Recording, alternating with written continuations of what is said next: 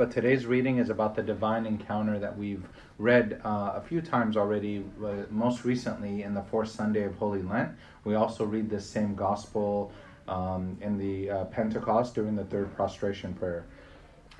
So we've recently spoken about the care, and the story is fresh in our memory about how the Lord in his gentleness approached Saint Fatima, of course we know her as the Samaritan woman, and how he caused her conversion and also the conversion of the whole city in Samaria.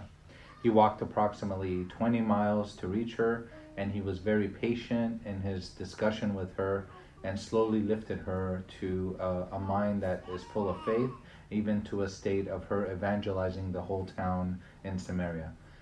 He lifted her heart from earthly affairs to heavenly affairs. So he lifted her spirituality. But besides focusing on the Samaritan woman, which we've done in recent weeks, or even the conversion of the whole city in Samaria, today's reading also shows another dimension to the story that we read near the end, the extent to which Christ was wholly and entirely intent on the salvation of those whom he has called. He showed a lot of zeal in this story, a lot of zeal and a lot of desire for their salvation, and he disregarded his own weariness because he was indeed tired. He woke up early, he traveled 20 miles walking. He also was very hungry, having not eaten all day, and so his apostles went to the surrounding town to get food. And by this beautiful image of the story of the Samaritan woman, we clearly see a model for us on how to serve God. This we too should, we should follow Christ's example in disregarding weariness. Sometimes we get tired. Sometimes we get discouraged in our services. And we should consider the zeal that Jesus Christ our Lord had for those who he was saving, counting the salvation of people's souls of much more value, even more value of even our own comfort and our own desires. As Jeremiah chapter 48 says, "Cursed is he who does the work of the Lord deceitfully," or in other words, who does not give God's service proper attention and care. But Christ gives us that really nice example that was, the apostles have seen, because the apostles were there, and they see this nice example and model of service that Christ gave them, and these apostles, of course, would later become teachers of the whole world. So besides the beautiful dialogue between our Lord and Saint Fatima, we have another dialogue that's also full of benefits, the dialogue between Christ and the apostles, especially when it comes to serving God. And it's beneficial for all of us because, of course, all of us, not without one exception, from the young to the small, from those who have been in the church to those who have just recently joined the church, we all have the obligation to serve God in whatever capacity we can. So it's not just the Sunday school teachers or the deacons or even those who vacuum the church, right? It's everyone's service. Everyone, to some degree, is called to serve God. And believe me, there are many that do serve, and they serve behind the scenes, and they receive the blessings in their lives. And of course, the church receives the benefit as well. All of us receive the benefits. So when the apostles see the Lord, they know how much he's labored. They know how much he was hungry, and they asked him and even begged him, "Lord, eat something. We know you haven't eaten all day." And he responds saying, "I have food to eat that you do not know." The disciples asked each other saying, "Has anyone brought him food? Or maybe somebody has brought him something better than what we have brought him? Why doesn't he want to eat our food?" So Christ tells them plainly that his food is to do the will of his Father and to complete his work, which of course is the salvation of everyone's souls. In this, he sets out a rule for what is called the apostolic ministry, the rule that we should all follow, and the attitude that they and those after the apostles should always have. He tells them to lift up their eyes, as we read today. Lift up your eyes, for the wheat is already white. Lift up your eyes, and to rise above the earthly desires, and to serve something that is much greater than this world, something that is greater than ourselves. And that they should not be focused on their own earthly affairs when serving God. And that they should be concerned for teaching and the caring of the souls, and that they should focus their attention and their efforts on them, even to the point of their own discomfort. And we see many of the church fathers and many of the servants who have gone before us, they not only allowed discomfort to enter into the life for the sake of serving the rest of humanity and the rest of the church, but even to the point of death. They even allowed their own lives to be lost for the sake of service. So they should put secondary our own comfort to the service of others through fasting and through giving and through, of course, giving of our time and to putting God's service first. In God's service, we also learn today that He does all the heavy lifting, right? He doesn't, let us do everything by ourselves, but that He does ask us to, put ourselves into the service and to give up our time. But He does most of the heavy lifting. He says the harvest is ripe, meaning that that those who came before those apostles, that God worked through them to deliver to them the people who are already ripe to be harvested. So God did all the heavy working. He already brought people to the faith, and all they had to do was just, be there and work with the Holy Spirit. They've already come to believe. The people who have come to be served have already come to believe. All we have to do is show them the way to grace, like people who come to the church, for example. We have to just show them the way to the grace, the way to be grafted into the body of the church, the body of Christ, which is the church. And those who come, we have to just kind of lead them down the right path. And just like the wheat that is brought into the farm by the farmers, when it's time, when they're ripe, and after a little work, they work with the wheat a little bit, and it becomes nice bread to eat.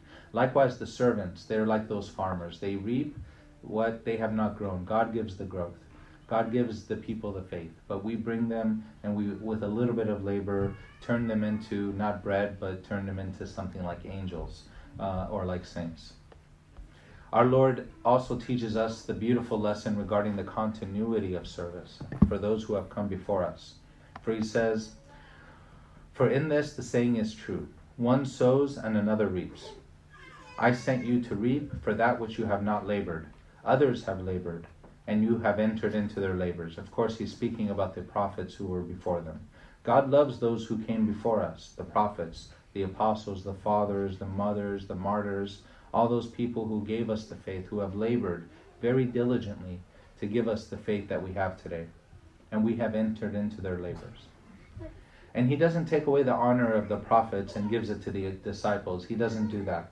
But tells them that they have entered into their labors, and that the prophets, Abraham, Isaac, Jacob, Moses, David, and all the rest of the prophets, have sown the words into the hearts of the people. They prophesied about Christ. And now the apostles are reaping the fruits of that effort. He mixes the labor of both, right? He mixes the labor of the apostles with the prophets, but He also mixes the honor with the apostles and the prophets, because the same is for both. Because the prophets did labor before the apostles. Obviously, as we read today, St. Fitini, the Samaritan woman, knew that the Messiah was coming. That statement alone shows that she was brought up with the teachings of the prophets. We too labor, building on the labor of those who preceded us. The things that we do today, we're not inventing, right? We're receiving them, and we benefit so much from those who have gone before us. The prophets, the apostles, who stood alone against odds that were not human to overcome when you really read their stories. Especially the apostles who went to the whole world, against the whole world, and changed the world with, of course, the power of the Holy Spirit. But they showed us that with God, nothing's impossible, even though the odds are impossible, or they seem impossible. We have as guides the amazing church fathers and their teachings and their writings that we have today.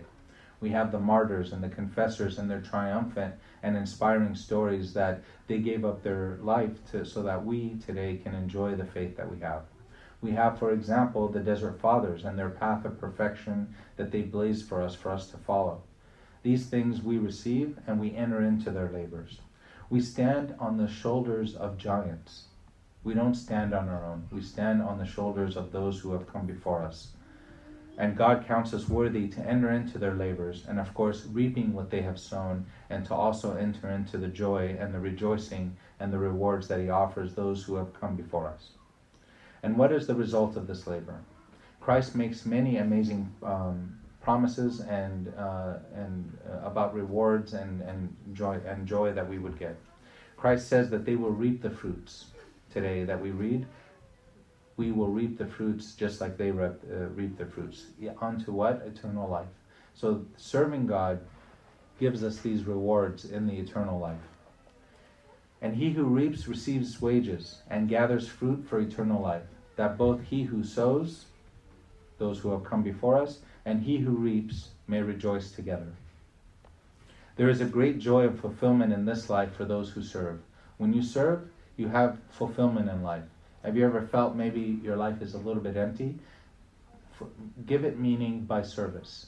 Service gives that life a little bit of greater joy, a little bit of meaning, and things that the world can never give. Even if you're like a millionaire or a billionaire even, and you're not serving, your life can be a little empty. But serving those around you will add that meaning and that little bit of joy in your life, even in this life. But of course, the promises of the joy that we will receive in the eternal life is much greater. But there are some who refuse to serve, and we know, among us, maybe even ourselves, where we can take a service on, but we choose not to. These have the capability, the resources, the spiritual or the intellectual gifts, or maybe they were raised with a lot of blessings that they now can share with others, but they refuse to serve. And this is of course wrong, and there are a lot of reasons that they give for such lack of service. For example, some say that they want to be more spiritual before they become to serve, that they're too big of a sinner to really take on the honor of serving. But such a person who waits until they're so-called spiritual will never serve. In fact, those who become more spiritual, right, they become more sensitive, and the more sensitive they get, they realize that they are truly sinners. So that our feeling that we're sinners is just the right attitude to approach service. So when we proceed to serve God in humility, realizing that only he can lift us up from our current spiritual state, he gives us that grace to do the service. True that the service may come with honor from time to time, but we know that of course that honor is based on him and not anyone else. So no matter how we feel unworthy, we should not be afraid to begin the service. Others will say, I'm waiting for God's call to serve. As if, that they're going to have some kind of vision or dream or something like that. Although that has happened in the past, that is not the rule for everyone. Some people wait for that, I'm not going to serve, maybe hiding their own, maybe, forgive me, laziness or other reasons not to serve, saying that, I'm waiting for God to tell me to serve. God's calling, though, in truth, is not some miracle that may happen. God's calling is recognizing a need. So the moment we recognize that there is a need and deciding we should decide to do something, that is our call to serve. When you see a need, that is the miracle that you've been waiting for, that God has put in your heart the purpose and the desire to help with something else that is needed. So don't be part of, for example, the biggest committee that we have in our church, and I imagine in every church, is the suggestion committee. People are easy to offer suggestions, but how many are actually willing to put their hands into the labor and to actually do the work? Fewer number than the suggestion committee. Here is a clear call, though. When God puts in your heart and moves your heart to pray for somebody, for example, then pray for them. Don't wait. When God puts it in your heart to help somebody in need, do so. When you see the church is dirty on the floor, pick up the vacuum and vacuum. I mean, that is God's call for you. That is as soon as you recognize the need, that is the miracle you've been waiting for. That's the Holy Spirit moving your heart. And there's many other reasons why people don't serve. Some people say, I have family or kids, a husband and wife, I have new kids, I can't serve. The lack of money. People say, I don't have money, either for in the personal life or that the service itself needs a little bit of resources, so they refuse to. Another common reason for lack of service is I don't like church politics. I don't like dealing with people. And so people refuse to serve because of that reason. But we know that, wherever you work together with people, there's the potential of seeing things differently. And that's not always a bad thing. And maybe we have to have a little bit of humility. The difficulty of the service, that's too difficult of a service, I can't do it. And we forget that it's God himself that stands by us. All of these reasons, of course, are not good reasons. They're not good reasons to begin the service, as God provides everything we need in every service that we need. In fact, we find those servings will be blessed to overcome those excuses if they just choose to trust in God. So then who should serve? Everyone. Everyone's invited. It can be in whatever capacity one has to offer. Having this mind of Christ and the mind of the apostles and the mind of the prophets and the mind of the church fathers and mothers who have gone before us, this is what puts us in line with the mind of Christ, as we saw today in his example. He put aside all of his own comfort for the comfort and the salvation of those around him. Brings fullness in life. This brings fullness in life and joy through service, and can belong to all of us, because all of us as Christians, we have the responsibility to serve.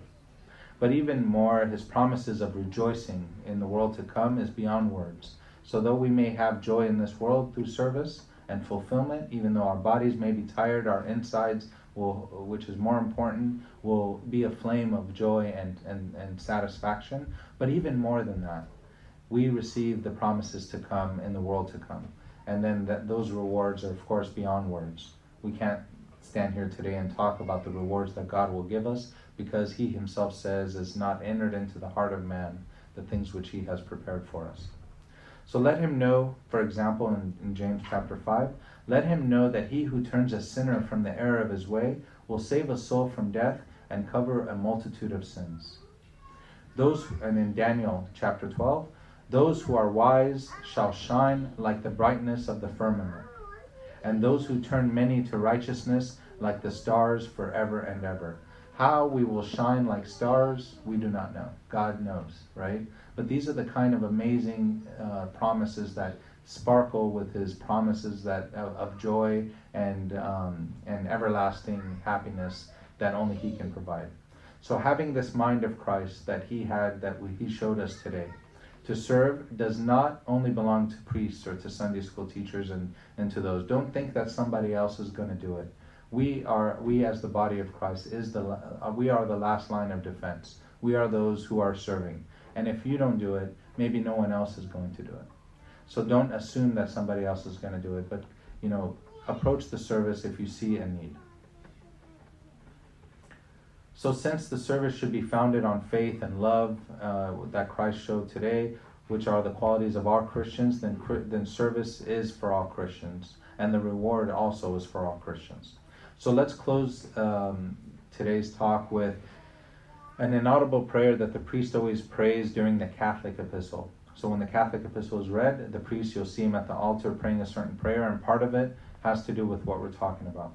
He says, grant to us, and he's praying to the Lord, grant to us at all times to walk in their footsteps, those who have come before us, and to imitate their struggle, and to have communion with them in the sweat which they have accepted for the sake of godliness. Those who have labored and have become so tired and have even sweat because of all their hard work, so that we can receive the faith today. Let us be like them, O Lord, and let us have a share and an inheritance with all of them, to whose glory of his holy name, to whom be glory forever, now and at all times, unto the ages of all ages. Amen.